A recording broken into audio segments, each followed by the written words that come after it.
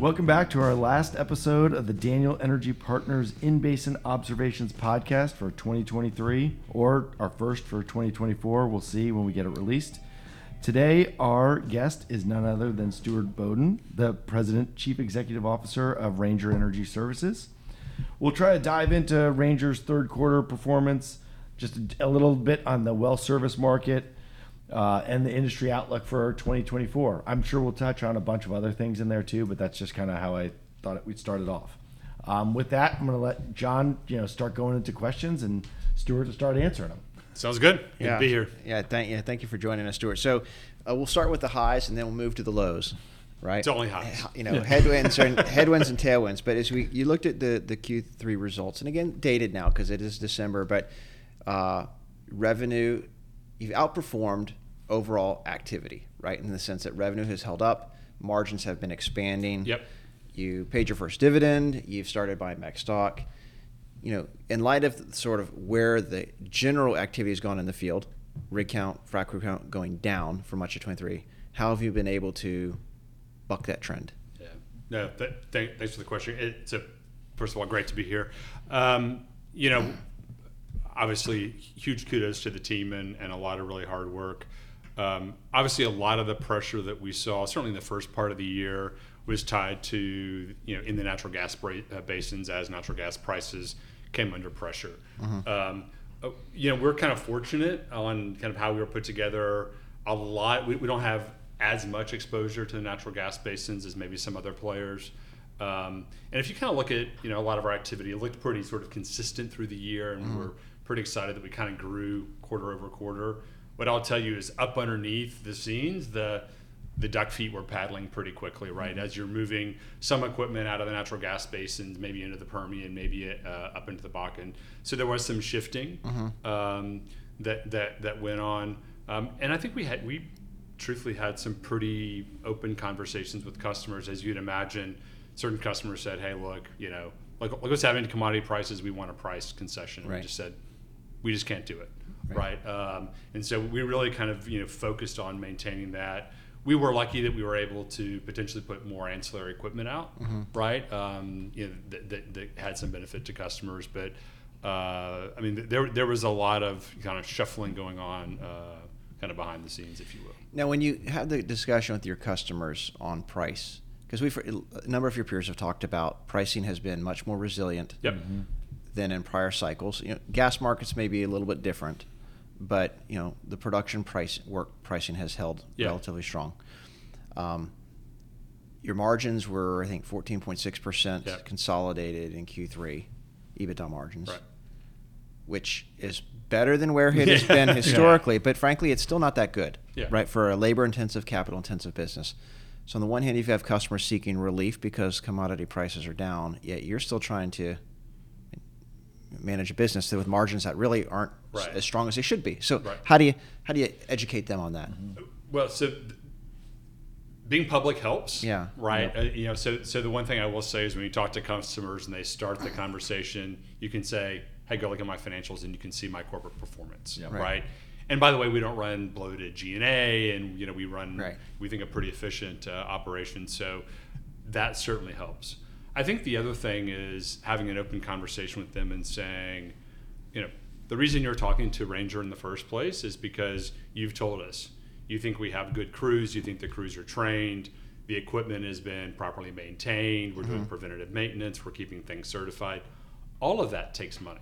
Right. And so I think when we really sit down with people, and we've even, like some of the big customers, we'll go open up our maintenance program. We'll say, look, like literally, you want to go pull a rig, we'll go into our database and we'll show you all the PM that we've done on them. Again, just to show them what we actually do and what it takes to run a business. Generally, I would say what we've seen is that the larger players kind of get it, right? Yep. And I think particularly for the larger E&Ps and the public E&Ps who became, their investors told them they had to be very returns focused. And we just say, look, it's the same thing for us now, right? We're going through the same process that you went through. And I think they understand that. Some of the smaller, kind of mom and pop E&Ps are probably a little less receptive to that. But I think we feel like we're getting kind of pretty good traction with the bigger players. Yeah, and obviously working with the bigger players gives you more scale. Right. Mm-hmm. And so you talked about an award on your Q3 earnings call. Yep. I think most people who listen to the podcast probably know who that customer is. Yep. I'll let you say it if you want to say it. But it was a major. Yep. And how did you win that contract? What was the process? And any color would be helpful. Yeah, it was interesting. The conversation started really back in the spring, kind of early spring of this year. And from what we understand, several vendors were kind of called in, started to have conversations with senior management of this major. And what they kind of what they started out saying was, we have more than 15 well service providers. We want to shrink that number significantly. We want to do that because we feel like, so this is what they were telling us, that they were having very uneven performance, whether it's uneven safety performance, operational performance from the different vendors. And so again, they really wanted to shrink the number of vendors to have a partnership. Right. But they were pretty early in the journey, and they've kind of asked that we sort of not say who it is, but I think most people do know who it is. But when we kind of went through that process and we started the conversation with them, I think we thought it was going to take a while. Right. To their credit, they really started to move pretty fast. Okay. So after those initial conversations, I kind of alluded to it earlier, we actually came in, we opened up our safety system. Right. I mean, full on, you want to get into it, you want to see the reports, you want to see all of the records of our observations, of our incidents. We open that up. We open up our maintenance programs. We do an e-ticketing program. We showed them exactly how that worked. So we were pretty open about, here's what the inside of Ranger looks like. Right. And I think through that process, they got a lot more comfort that we could be kind of a long-term partner for Right. them. We also, I think through that process, we even talked about our financial strength. Right. So one of the things they came to us and said, hey, if we're going to do this and we're going to make you a major provider, we need to know you're going to be here for the next, years. Right. And, so that's really kind of how it started. There were kind of a couple different versions of it. There was one version that felt a little more take or pay and kind of guaranteed hours. Ultimately, I think they were trying to figure out if that really made sense. And kind of where it landed was, we're guaranteed a certain percentage of their kind of their work at a set price. We have price sheets. There are price reopeners in them. As part of that process, not just sort of like well service rigs, but it comes with a lot of additional equipment that comes out too. So ancillary equipment and power swivels and pumps and all those kinds of things. So it was a pretty complete, again, kind of package. Is how we kind of thought about it. Now that customer may or may not have announced another acquisition. Let's just assume that they did. A lot of large customers have. Yeah. So the question then becomes, if customer A buys, company B, and you're not working for company B, under the arrangement that you have, how quickly can you get that work? And because clearly, I'll just answer that question. Then Yeah.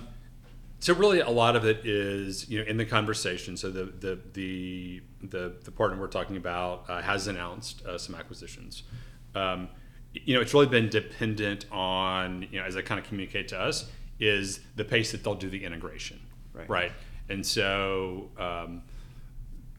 it's not. I wouldn't say there's not a set date. There's not but they've kind of said to us, hey, look, here's how we're starting to think about the integration timeline. Here's when we think we may start making sort of shifts, changes in the vendors. Right. Given this, because it was such a big deal really for both sides, we've had to really go through and lay out the schedules, over the next 3, 6, 9 months, because some of the stuff you just can't turn on overnight, So, there have been a lot of scheduling meetings and bridging documents on SOPs and all those kinds of things. So I think it'll take some time, but really I think part of it is how they think about the pacing of their integration. Okay, but when you look at consolidation, it can be can be good sometimes, it can be bad sometimes. Yep, that's right. Yep. Right? But in a case where someone like this is buying somebody, I think your initial view would be it should be good for you.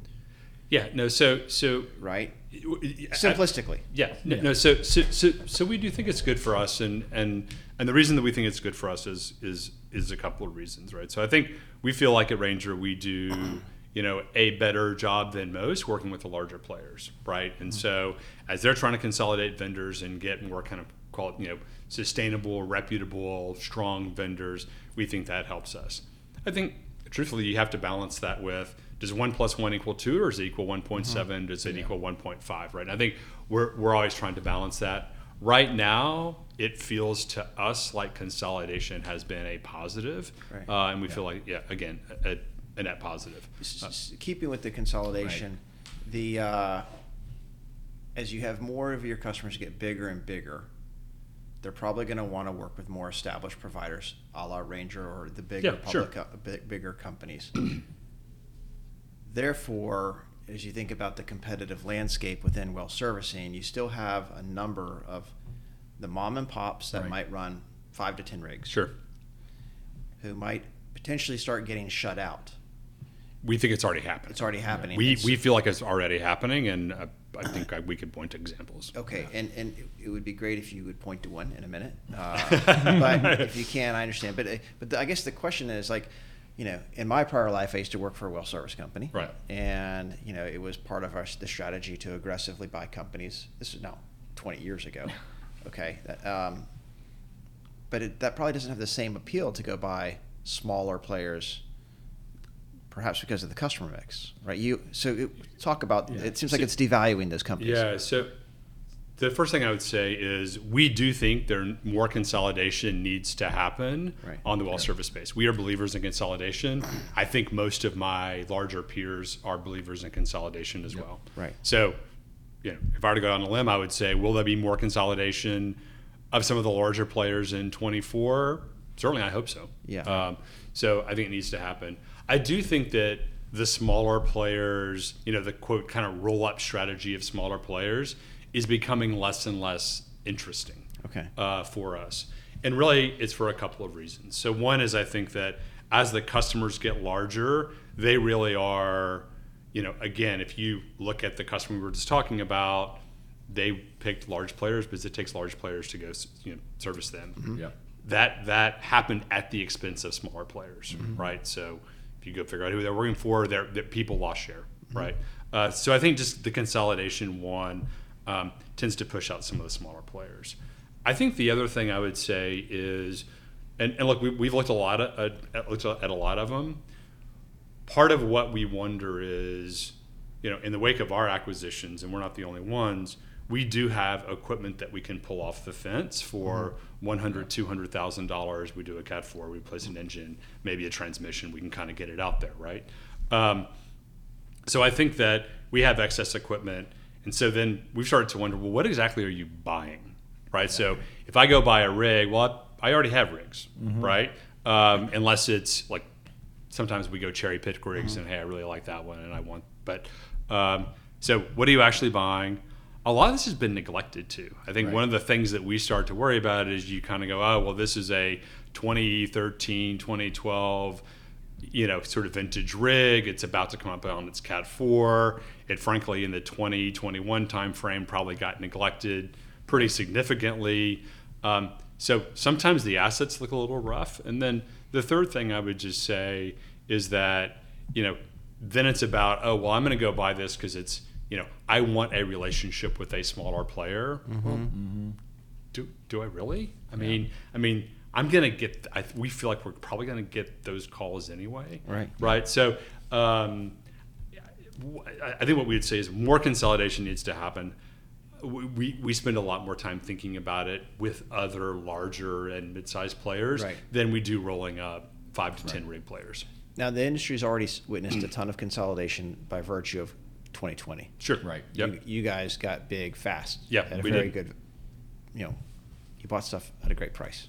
That was once in a lifetime, as they say. Yeah. So there's like 4 or 5 of you that have some real scale. Yep. Now, selfishly, we would want no consolidation because you guys are all clients. But be that as it may, the market needs that to happen. Right. Yep. I mean, to the extent you would be willing to elaborate, why isn't it happening? Because we all know what needs to happen, but it just can't seem to happen.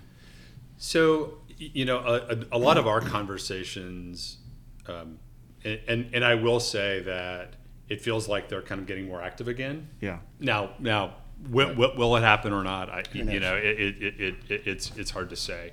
I think the one advantage of being public, right, is we have public currency. Yeah. Mm-hmm. And so if you think about the players that you're kind of talking about, a lot of our peers, then, again, it's like, okay, because their other option is that they can go together and then try to go public, right? So we have public currency, that's an advantage.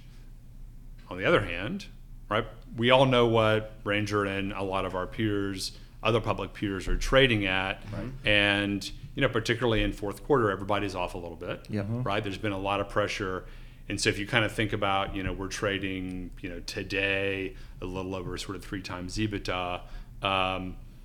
We obviously think that that's a very, that we're worth a lot more than that. But if I have to do a deal, it has to be accretive. Right. I go merge with someone and they kind of go, well, okay, so let's just say you're trading at low 3. I take a quarter turn. I'm now going to be, or a half turn, I'm going to be below 3. And so do I want to sell for 2.5? And if I have a kind of positive medium long-term outlook, maybe I'll just sit back and run this thing for cash for a while.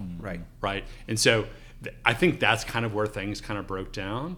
I think things also broke down a little bit, and you guys know how this is. You come out of 2021, you go into 22, and everybody starts arguing about, like, well, what's your 23 forecast? Right. And well, I'm going to grow faster than you are. But the reality is most of us grow at fairly similar rates. Right. We feel like the bigger ones are gaining share relative to the smaller ones.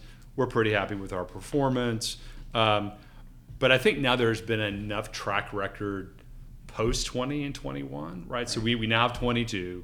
We now have 23. Right. You can go look at it and kind of go, okay, look, like it's a lot easier to do relative valuations now going forward because we have 2 years of, quote, reliable track record. Right. Yeah. Reliable, somewhat steady. Yeah. Kind of out there. And we can stop arguing about, like, well, I think I'm going to grow at 20%. You're only going to grow at 5. You're like, well, look, we're going to. Yeah. We're both going to be at 20. We're both going to be at 5. But let's just stop arguing about it. But the tricky part right now is, it is late December. Commodity prices have more or less tanked, right, relative to where they were a few months ago. And I think it's a little bit uncertain as to what happens next year. It is, which I personally, I think, again, we may look back at this podcast in 6 months and sort of chuckle, but I do think right now that's part of the reason that sort of conversations are picking up a little bit. You would think so. Is people are like, okay, look, there is uncertainty in the market. Right. Now, the challenge is you guys have done a great job fixing the balance sheet. And to make something really accretive, the best way to do that is with cash. Yep, absolutely. I mean, as the guy who helped delever this thing, do you want to relever this thing, right? Potentially in a market that could be going south. And we don't know yet, but I mean, it's... So again, the first thing I would say is we're believers in consolidation. We think more needs to happen. As you say, it's a somewhat simple math equation. You want more accretion, pay more cash. One of the reasons we get a lot of questions from investors like, are you going to be net debt zero forever? Right. And I think the way that I talk about it and the way that Melissa Kugel, our CFO, talks about it is we say part of the reason that we have the balance sheet that we have is because it gives us optionality. Yeah. Right. So are we going to go put 5 turns of debt, on the balance sheet? Absolutely not. Are we going to put 3 or 2? No. Could we go put a half turn, a turn to get a deal done if we had line of sight into kind of rapid payback? Right. Of course we would. Right. And so I think that's how we've been kind of thinking about it is, are we afraid to use the balance sheet? No. We'll be conservative with it. Right. But we do, look, we have capacity. And certainly if you think about some of the players we're talking about, they're actually generating cash flow on their own, and you put them together, then, we could easily absorb it. We have an accordion feature on our line of credit. So we think we could do things pretty easily. Do you have bankers coming in right now pitching like high yield markets to you guys if you were to do a deal? I'm curious what you're seeing on terms. Right. Yeah, not really. So I think we feel like right now we're probably like that market probably isn't really available to us. Right. I mean, it might be. We don't need it. No, right. But in concert with a deal, perhaps you might, or no. I think right now, if we look at the deals that we would, quote, most likely do, I think we could do it kind of within our existing our existing structures. Got it. And then again, you can't talk about a specific deal, but the synergies would be real with any of you in the top well-serviced peer yes, group. I think that's right. Yeah. And I think that they come in a couple of places, right? So I mean, I think there's the obvious kind of support function, right? Kind of G&A synergies. A lot of us have a lot of overlap on yards, right? Correct. Kind of in basins. We haven't talked about this, but I talk to this a lot with my investors. I'm a big believer in big yards, a big position, at scale positions in a basin. I think it lets you be more efficient. It lets you manage your, I'll call it kind of regional and local G&A. So, again, as an example, in the wake of our, the basic asset purchase, we were 50 locations. The day that closed, we had 50 locations combined across the company. It's now 25. Right. Yeah. Right? We had 25 in the Permian Basin alone. It's now 8. Right? Yeah. So, again, I think we would all probably, if you put some companies together, would again go through a very similar exercise and keep the facilities that are owned and all those kinds of things. We've talked a little bit on the well servicing space, but you do more than just well servicing. Yeah. We have a very large wireline group and P&A group. And let's walk through both of those for a moment. Sure. Wireline, I know you mentioned the strength in the Northeast. The north, so the Basin. We're not in the Northeast. Okay, I'm sorry. Okay. Yeah, that's right. And then, but the South region was a bit more competitive, particularly on the completion side. Yep. Can you elaborate on what you're seeing today?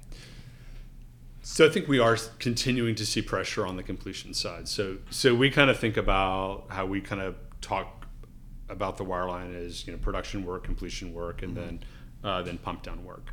And we've been pretty open that the completion market has been under a lot of pressure. I would say, particularly in the Permian Basin, but it's under pressure. Part of that is as the fracs have tried to bundle wireline and do plug and perf themselves. Some customers like that. We have a lot of customers that say, look, we want best of breed, and so we're not going to do that. But we've seen there are a lot of players.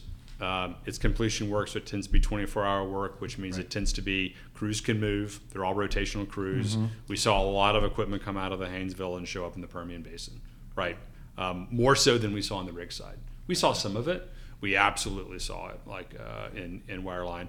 I think the other thing that I would highlight is, if you kind of go back to pre-COVID, kind of 18, 19, when kind of the first disposable gun system came out, that was actually quite unique, and it actually let people, if you were kind of forward thinking, you could actually do the job with sort of less crew members on location, right? There are now at least five, maybe more credible, reliable, disposable gun systems. Those gun systems can be delivered to location, right? And so just in a way, the barrier to entry has diminished, right? And so I think on the completion side, we do see that still under a lot of pressure. Without mentioning names, there are some bad actors. Yeah. Right. I think that was one of on the well services side, the consolidation. Pretty quickly, the players that were sort of the historical were going to drop price for a share. Some of that got cleaned up pretty quick, right? Yeah. So we're still kind of seeing it on the, I think you see it more on the plug and perf side. So on the completion side, it has to rationalize itself, right? I mean, it's in a place right now where I don't think, at least when I talk to peers, everybody kind of scratches their head and says, okay, this has to end at some point, right? Right. When you had the customer that came to you on the well servicing side with the contract, did they do the same thing on wireline or on P&A? How do they? So some of the P&A is actually part of that. Is part of that.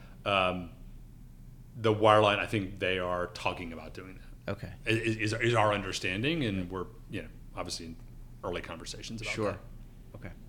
And then on the wireline, you talked about the guns. I'm curious. We saw, go back in time, a few years back, E&Ps started self-sourcing things like sand and so forth. Have they started buying the guns themselves? Like, why should they or should they not? Yeah. So they don't. What we've seen is they won't necessarily buy the guns themselves. They may direct you. So certain customers, depending on their frac design, right, may have sort of a kind of a favorite gun system, right? And there are some gun systems where they say, I don't want disposable because it's too expensive. I just want the cheapest system, right? And I may even give up a little bit of efficiency or have a couple of misfires. Right. Okay. Other people say, I like this gun system, this configuration. You have to use it. Period. Full stop. But we're not seeing them source guns directly. Right. But got it. and there's actually a working capital. I mean, unfortunately for us, if we go buy it, right, and they pay us, 45 days later, well, guess what? We're paying for the float. So. I just remember many, many, many years ago, I went out and went to a wireline operation where they had the pre-made guns, if you will, and walked in the back of the shop, and there's just like one dude there, kind of getting a box, putting on a truck, and off it went. And then I went to another wireline shop, and there's like a bunch of guys trying to assemble all the charges. Yeah, it was just it was interesting. Again, many, many years ago, the difference, because you saw one was labor light, right, and had much better performance than someone who was very labor intensive. With a lot of and as you know, when you're assembling guns and charges and everything in the field, it won't be as consistent. Yeah. Right. Okay, so you're running the company today. You've got prospects for M&A. You've got the shareholder returns that have now kicked off. Labor, I would imagine, remains a headache like it always has been for the sector. It's a headache. It's you're starting to see kind of more regional differences. Yeah. I would say. So it's a headache. Yeah. Right. But so where are you spending most of your time? I spend. Well, right now, so we just poured our budget yesterday, or we just approved our budget yesterday. So that's obviously been a lot of time. I would say one of the things as a public company in the space, we felt like, and I spend a lot of time, and again, our CFO Melissa Kugel and I spend a lot of time with investors, right? Talking to investors and just explaining the story, right? And so I think a lot of it is explaining the Ranger story. A lot of it is also explaining the oilfield service story. Right. So I would say in the last, call it 12 months, a lot more generalist investors are starting to kind of poke around. You'd be surprised how often we hear, I haven't really looked at this since 2013 or 2014, but tell me what's different. And you're like, there's a lot different, right? So I'd say we spend a lot of time with investors. I'm a big believer that, so much of what Ranger does in our success is driven by what happens in the field, on the well site, on location, right? And so I enjoy being out in the field, so I try to get out as much as I can. I still wish I could get out even more, but certainly engaging with the districts, the district managers, the VPs. I think that takes a lot of time too, or we want to spend time. I think the other thing too is, look, obviously on M&A, we're all talking to one another, right? We're all trying to sort of do the dance, and then I think starting just to think, for us. We were very acquisitive sort of in 21, right? We spent a lot of 22 kind of in the front part of 23, really integration, right? We integration, yard consolidation, systems, all of those kinds of things. But, now we're starting to think about, well, where should we be investing for, what should Ranger look like at the end of 24, right? At the end of 25, at the end of 26? How do we want to think about technology? How do we want to think about data systems? How do we want to think about? So I think trying to be a little bit more strategic in kind of how we think. So a lot of that's internal work we're doing. But you noted the discussions with shareholders are more active today than maybe a couple years ago. Yep. Everybody has their own opinions. Some want dividends, some want buybacks, some want growth. Yep. Have you found a consensus yet with the folks you see? A consensus? No. Okay. So there are, as you kind of alluded to, there are outliers and the opinions are strong. Right. So there is a group that just says it's got to be dividends. You need to turn into a yield vehicle. We have other people that say, look, if you're trading at, I kind of mentioned a little over 3 times, and that's the most attractive investment you have, you should buy your own stock, and you should be buying stock every day and just keep going, right? So we kind of hear it all. Where I think a lot of discussion with management, a lot of discussion with the board, a lot of discussion with our investors, a couple of things as we thought through our capital return program. The first thing that I think, when the conversation first started, it was always this kind of either or. Well, either we're going to do dividends or we're going to go do share repurchases, right? You've done both. And we've done both. And you've done acquisitions with buying the pump down units. So it's a little bit of everything. Well, and so one of the things so someone says, oh, well, you guys are doing everything. It's just it's the everything strategy. We said, well, no, actually, we would like to say a lot more thoughtful than that. So when we kind of put it all together, a couple of things. I think the first thing is we looked at it and we said, well, we can actually commit meaningful capital returns to our shareholders and still generate cash, right? Yep. And keep cash for M&A. And so if you've kind of looked at what happened in 2023, there have been share repurchases, dividends, and the balance sheet is clean, right? We kind of looked and said, oh, we can still do that going forward, because the great thing about sort of our business is so much of our EBITDA converts to free cash flow. Yeah. We talk about EBITDA margin. I absolutely agree with you. It needs to be much higher than it is. The good news is that a lot of that does actually convert to real hard cash. Right. I think as we thought about it on the dividends, we kind of thought about it and we said, the first thing is we know you can never take that back, right? And what we wanted to show to investors was, particularly in well services and some of the sectors that we're in, is we believe fundamentally through the cycle that this business is going to generate cash and we can pay you a dividend no matter what. It's a relatively modest dividend, right? Yeah. It will, with current share count, kind of plus or minus $5 million a year. But it's something we said, look, kind of under almost any, other than like a big black swan scenario, we can pay that. And we wanted to show our commitment to that. So it's a little bit of belt and suspenders, right? I think we also said, look, we want the flexibility to build cash for M&A, because we do need to be bigger. We want to be more relevant in the financial markets. But then I think we also said is we also want the flexibility to where, look, there are times when we look at our stock and we say that's just the best investment we have, right? And if we have the balance sheet strength to do it, I have the cash to do it. Why wouldn't I do that, right? So, right now, certainly the capital returns program, kind of up through Q3 has been more weighted to share repurchases. That's been a function of how, unfortunately, the sector has traded. Right. But again, I think we kind of feel like we can do it. But again, it's not let's just sort of throw everything out there and see what sticks. Again, pretty methodical to say, look, we're going to pay that dividend no matter what. It's real confidence in the business, right? Okay. Speaking of confidence in the business and the budget, knowing full well you're not going to tell us what your guidance is, but as you talk to your customers in the last several weeks, because again, things have changed very quickly. They have changed very quickly, and you might even argue since we kind of poured the budget, things have changed. So. Yeah, I'm just curious. At this point, do you envision production-related work as an industry being up in 24 versus 23? So kind of what we're hearing, and I think kind of what we're, sort of our view is, it's going to be largely consistent going forward. Right.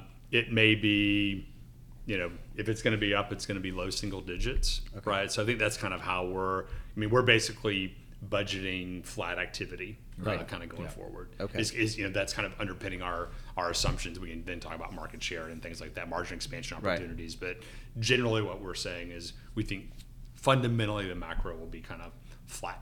Okay. Earlier, you made a comment with respect to technology. There hasn't really been a lot of technology in well servicing historically. Is that going to change in the next 3 to 5 years?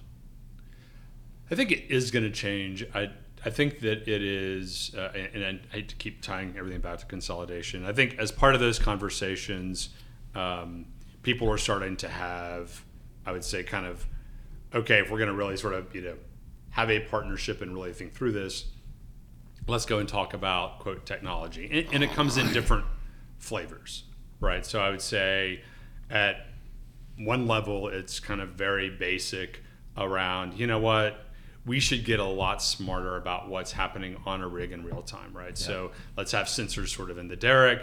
Let's go tie it into the ticketing system. Let's go talk it in, you can go log into a portal. You can sort of see, hey, has the crown out, has the floor out been engaged? Has there been an uncontrolled descent? How much MBT, flat time is there? All those kinds of things, right? So, excuse me, I think people are kind of starting to sort of, go down that path. Mm-hmm. That's kind of been out there, but I think it's just sort of getting more systematic about it. And I would say more tied into people's systems instead of saying, here's a report I can give you. Right. Like we're going to go tie it into your wells report, right? Okay. And again, so I think we're starting to see more of that. I think you're then starting to see, conversations that I would say are, kind of more ESG related. And it is like, okay, how do we want to think about the carbon footprint of what's happening in the well service space? I would argue that obviously a lot of people spend a lot of time on that, on the drilling side, mm-hmm. Right. Certainly a lot of time on the frac side. The interesting thing on the well service side, on the wireline side as well, is unlike frac, we're not under sort of like constant power all the time, right? It's very intermittent. And so I think the conversation, early days it was like, well, why don't you tell me what it would take to build a fully electric rig? A lot. Yeah. It's a lot, right? And look, you can kind of go back, we paid, a little less than $200,000 per working copy of a well service rig when we bought the basic assets, right? That's kind of what that's sort of, take the purchase price and divide it by the rigs. Yeah, right, is what you get to. You're a factor of 10 to 15, right, probably to actually build an electric rig.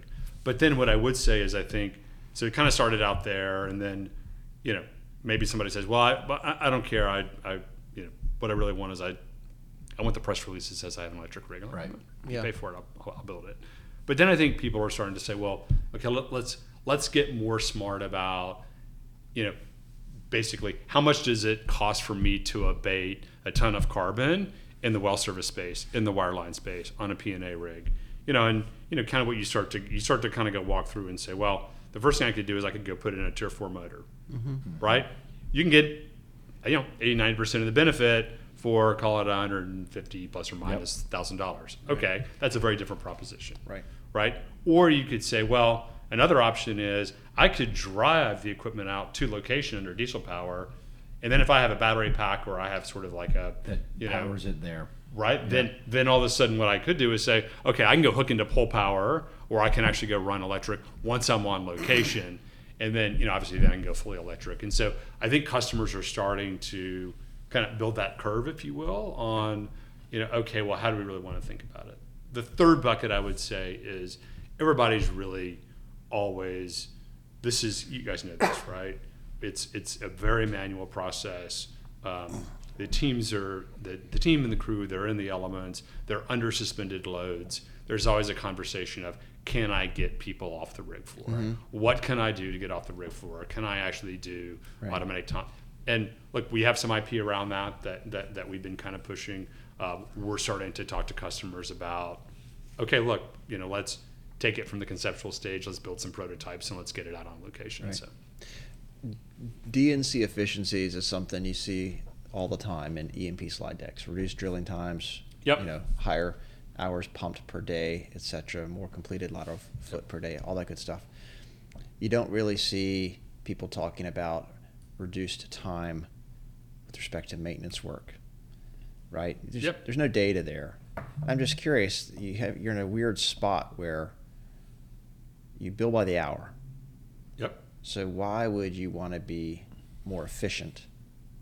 And if nobody tracks efficiency well, how do you prove that you're more efficient should you decide to be more efficient versus your competition who might not have systems to track efficiency? Yeah. Sorry for kind of question. Let me see if I can sort of unpack that a little bit. So the first thing is, I would say, on a well service rig, on a lot of the work you do, you can only, quote, be so fast when you do that, right? I mean, unless there's safety issues if you go too fast. There's safety issues. There's unless it's fully automated, there's only so much you can do. And by the way, if you're actually installing tubing, you can over torque. There's all sorts of things, like you can cross thread, all the things that can happen, right? So, there is a kind of limit to that. I think what we see is people are less focused about what's happening. Instead of saying, can I be faster per joint? What they're really saying is, how can I be faster across the job? Right? How do I think about rig up? How do I think about rig down? One of the things that we've been talking a lot to our customers about is what really kills our business, and this has been really embedded in some of these bigger contracts, is, if we go work and then you say, oh, the pad isn't ready, and so we go wait around for 2 days, 3 days, 4 days, right? So one very practical thing happens is, obviously my equipment isn't working. The crews aren't working, and then they're like, well, if I'm not going to work, I'm going to go work with somebody where I know it does steady work, right? But I think what people have found and our customers have found is, as you start to have more consistent work and you literally go from pad to pad, the rig never stops unless it needs to go back, for preventative maintenance, and a lot of that we can do in the field. So what happens is, when you do that, when you start to look at how long it takes to do a workover, right, on a set of wells, you see that it starts to become quicker, right? So it's kind of, does that make sense? It's sort of through the multiple wells, and I think that's where we're really starting to see the efficiencies. Okay. And to your question is like, well, why would you want to do that? Well, it helps us because, like, we're getting rid of flat space or white space. White in all of our businesses, white space is the killer. Yeah. Like, that's the absolute killer. Okay. Any questions, Bill? I've been hogging it like I normally do. I tend to hog. And we're starting to get to that 40-ish minutes too. Yeah. So we talked a lot about optimism for 24 and into the future. I mean, kind of any final kind of thoughts on, now you've built this thing up, grown it obviously a lot. You feel like you're in a pretty good spot in a little bit of a market that next year feels hopefully flattish. Yeah. How do you guys feel like Ranger's position for that, and then kind of into the future too? So, obviously we're very, proud and excited about what we've done. Ranger today is a very different company that was in 2018 or 2019, right? Through the acquisitions. There's been kind of 4 acquisitions in the last several years. So we really kind of like the position. We really like a lot of the the work that we've done. Been spending a lot of time really, we talked a lot of strategy, but a lot of it for us is, this is a people business, right? I mean, this is half of our cost base is sort of around labor, right? And we've been really, I'm really excited about when I kind of look through just the bench strength of the company. If I think about the district manager, the vice presidents, the district managers, the supervisors, we're watching supervisors take over districts.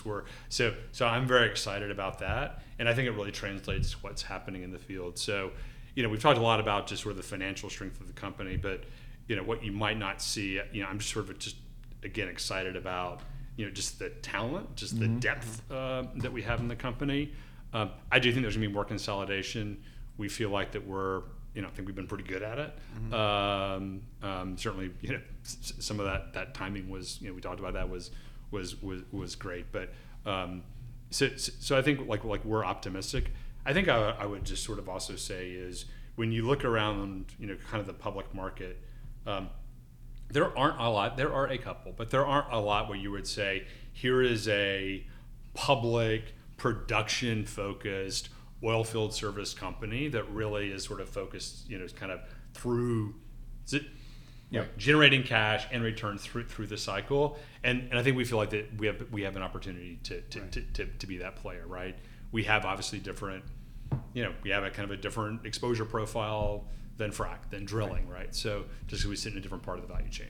In a twisted sense, a soft year for the industry where you could prove out the resiliency of the margins and on the production side would probably help you over the long term. It might, and certainly we talked about, this is what we've been talking to our investors about, the first 3 quarters of this year is to say, look, I think everybody sort of ultimately had to guide down a little bit, but Q1 to Q2 to Q3, we grew quarter over quarter in a market with headwinds, right? And so we think that that's testament to the resiliency of the business model. Well, good. Well, we kind of are hitting our limit, so we'll call it a day. Yep. Thank you very much for joining us. No, thanks for having me on. Look forward to seeing the budget in a couple months when it comes out. And again, thanks for joining us, and we'll get this out, and hopefully people enjoy it. Sounds great. Happy holidays to you guys, and have a great new year. All right, thanks.